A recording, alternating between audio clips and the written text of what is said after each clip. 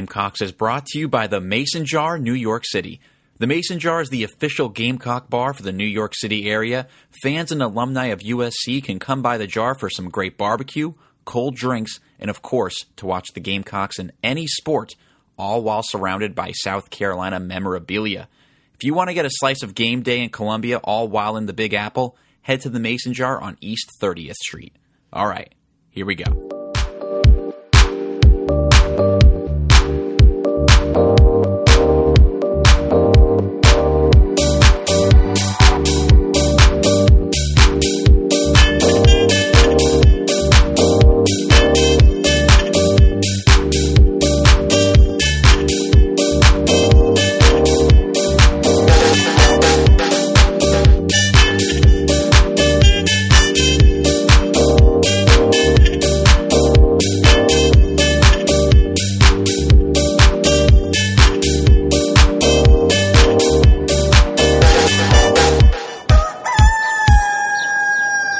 Welcome to episode 198 of Cox Talking Gamecocks, brought to you by the Mason Jar, New York City.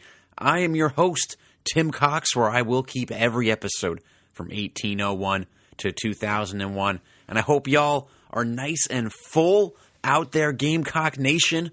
Hope y'all's Thanksgiving was nice. Watched some football, drank heavily, whatever, ate heavily, whatever.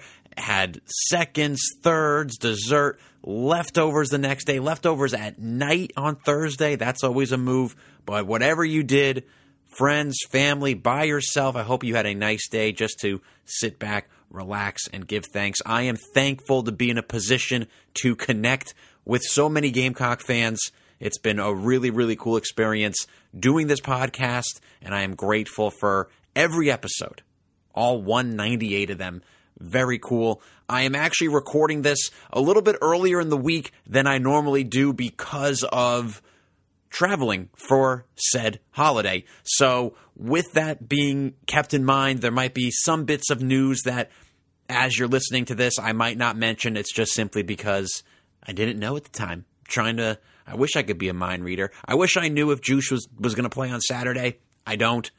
I hope that when we're all listening to this, he is. Wouldn't that be something, huh? But I'm not going to predict the future. Just hope for the best here. So since I am recording this earlier than I normally do, there's not a ton of news and scores to report. There's also, of course, school break going on, right? So there's not a lot of sports in action this week anyway. But this past Sunday, men's basketball, they beat Grand Canyon 75-68 to win the Arizona tip-off. We won. Lamont and team are coming back to Columbia with some hardware. Coming back from the desert with a nice championship under our belt. I think it actually might be a little like a championship belt here, but very cool. And then don't look now, but the Gamecocks are 5-0. 5-0. Best start we've had in years, as I said last episode, but this team is just fun to watch. They get the system, they play well, they play hard. You can tell that they get it. Their I almost said football IQ. Their basketball IQ is high. It's resonating with them, and this is sort of what we were hoping to see with Lamont Paris. He's got more experience, he's got more depth on his team. Older guys as well, even with the portal, they're able to grasp the system. So very cool to see. This game was close in the first half. Carolina had a much better second half, but fought off a late run by GCU. BJ Mack had himself a night, going for 27 points. Miles Stute had 12 points. So again, you're seeing these older, experienced guys, these transfer portal additions, doing and excelling in their role, doing their job, excelling in their role. It's very fun to see. I mean, between the men's start and the women's start, it has been quite the couple of week or so, the past, 4 games for both programs to start this season. And November, to this point, has been very good in Gamecock Nation. It's very exciting here.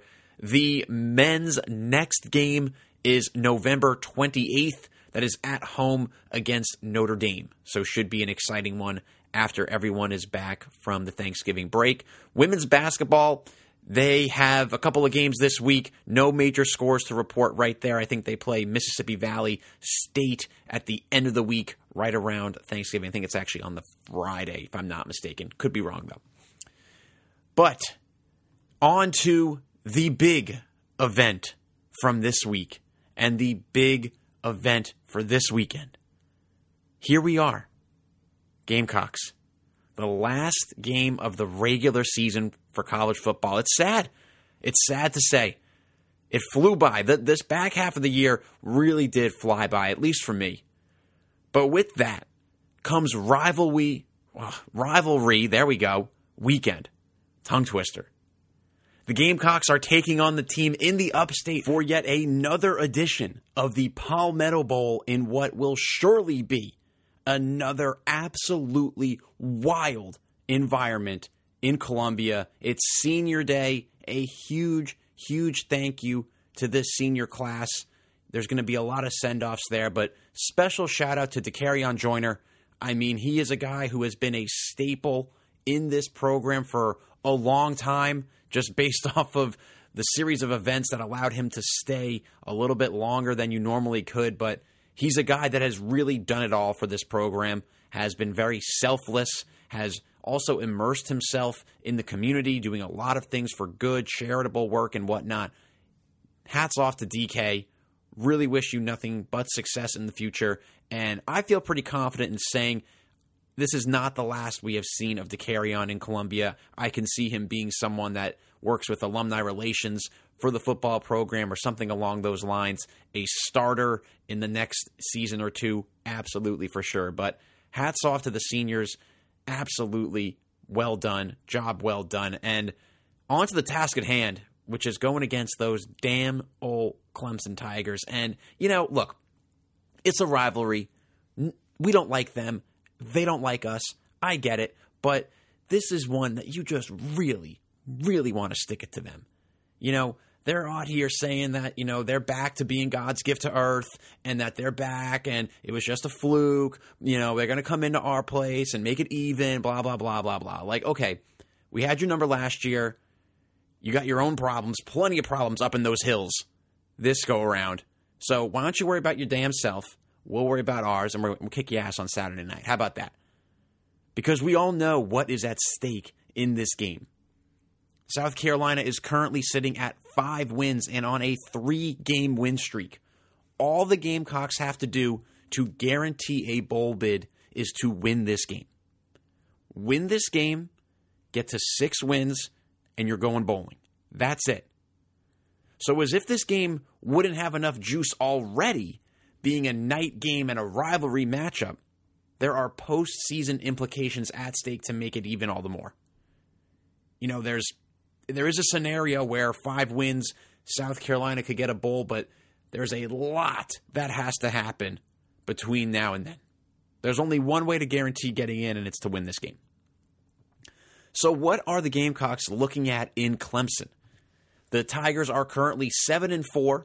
They have also won 3 in a row going into this contest. And, similar to South Carolina, this season has not gone the way that their fans envisioned it would at the start of the year.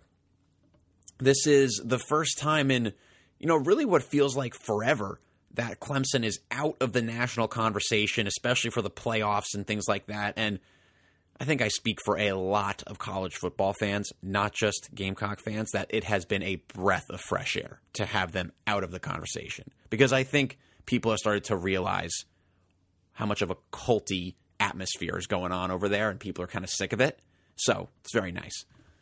On the field, though, they are led by a solid defense and a very good defensive front. Offensively, that has been the side of the ball that has seemingly been the most inconsistent for them. They have a solid run game that features 2 solid backs, as we know, and in this win streak, they've seemed to figure it out a little bit, but the offense was a question this past offseason, and seems like there were still some question marks throughout this season. But the question for Gamecock fans is, are we going to see a team in this Gamecocks team that is improving and still getting stronger this month. You're coming off a game where the defense played their best game to date, in my opinion. There is real momentum on the Gamecocks side, and having this game played at home feels critical, as Spencer Rattler has been very good at home this year, and in general, really, Beamer's teams have played better at home as well. But this is a rivalry matchup, and you can't take anything for granted. Just ask Clemson fans about that last year, thinking that things just might go their way because it's at their place and maybe they have better roster and all that jazz. In these types of games, you just never know what is going to happen. So what are my crows to the game here? For any new listeners, I don't have keys to the games. Everyone does that. We have our rooster crow, so I have my crow to the game. Overall for the team here, first crow is weather the storm. These are two teams coming into this game with momentum, and they're each playing for something in their own right. Neither team wants to go out losing to their rival on top of it. This is probably going to be a game that stays competitive into the fourth quarter. There's going to be adversity. There's going to be new wrinkles in the game plan. So this team has to weather the storm, and this coaching staff must do the same and adjust as necessary. Also, second crow to the game overall, going to say it again, be the least penalized team. I said I was going to keep saying it. Last game of the year, got to keep it up. Be the least penalized team. On defense here, my first crow is continue to be multiple. You know, this 3-3-5 wrinkle into the defense, it's more than a wrinkle at this point, honestly. It's really allowed the guys to play aggressive, and it has allowed Clayton White to have his best athletes on the field. So White needs to continue to work that in different packages to keep Clemson off balance and remain unpredictable. He's doing a lot better of picking and choosing when to send pressure, simulated pressure, all that jazz. The 3-3-5 allows him to have a little bit more flexibility. My second crow to the game here is continue to win the turnover battle. In a game that feels like it's going to be close, late, this defense has to help put the offense in any advantage they can. So this defense, they have to stay hot, right? They've been on a hot streak creating turnovers, and if they can help the Gamecocks win the turnover battle and kill one or two or more of Clemson's drives, it could go a long way in making the difference in this game. Now, on offense here, my first crow, sort of general here, just be aggressive. You know, the strength of this team is the downfield passing attack, and really there's just no reason to change that now. And I've talked about trying to find a wide receiver 2 a lot this season. Unless Juice is ready to go for this game, and again, we're listening here, hopefully we know that by now, but to this point in the year, through the first 11 games, that just hasn't been the case. There is no consistent wide receiver 2. It's basically by committee. So, is it going to be Trey Knox? Is it going to be Josh Simon? Is it going to be Amarian Brown? Is there a breakout game for Nick Harbor? Like, these things that we're waiting to happen, like, you just have to try to find someone. And if it's, you get 5 passes to Knox, 4 to Josh Simon, 4 to AB, and, you know, and Spencer ends up passing the ball to 5, 6, 7 guys, like, that's fine. But what's working is the Xavier Legette and Spencer Rattler connection, attacking downfield, keep it up. There's no reason to change now. The pass protection these last few games has been solid, and against a solid defensive front, they need to hold up incredibly well. But relying on the pass and putting your trust in your best players to make plays when it counts is ultimately what I think needs to be done. Also, this offense needs to keep their foot on the gas, right? Stay aggressive throughout the game. I'd be okay with taking some chances on 4th down, maybe even early in the game too. Because against a defense like Clemson's, if you have a little momentum going and you have a good drive going, you have to keep pushing. Because it might not come around too often. Now, my second crow to the game here on offense kind of balances that, I guess, here, but generate a run game. And so we will see about the availability of Dak Joyner, but regardless, Dowell Loggins needs to either dial up the right run calls or he has to simulate the run game like he has in games past. Wide receiver screens, running back screens, shallow crossing routes need to be called regularly because this offense, does need to make Clemson respect that short passing game, running game, which can hopefully set up play action to let Spencer rip a couple deep shots. So, overall for the game here, look, this is what college football is all about, y'all. Rivalry game with a lot on the line in your place, a rowdy atmosphere. Both of these teams seemingly have found a groove, so it's definitely shaping up for a dogfight. Last year was an absolute instant classic, and that one was just, in the history books for a few different reasons. Now we are in the position where you love what you've seen from the defense these past two games, and maybe they really have found something with this new 3-down look.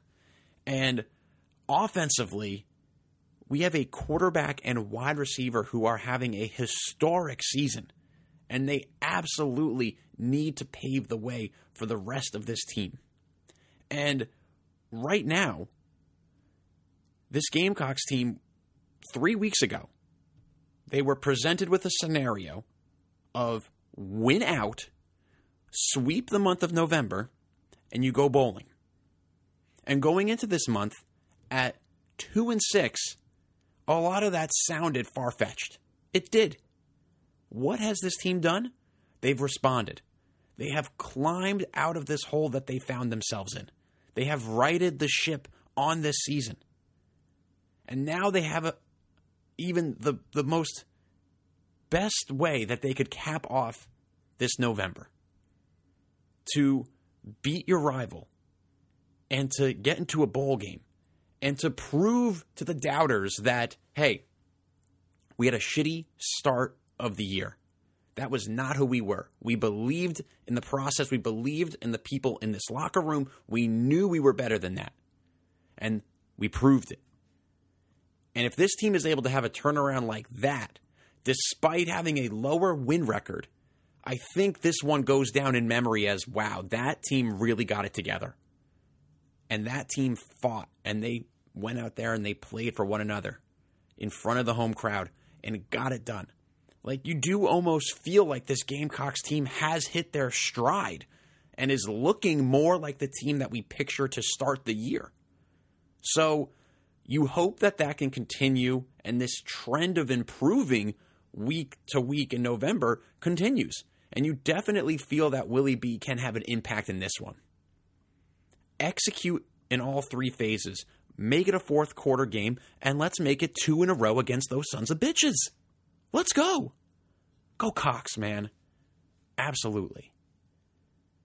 6-pack of picks here for y'all, and then I'll get y'all out of here.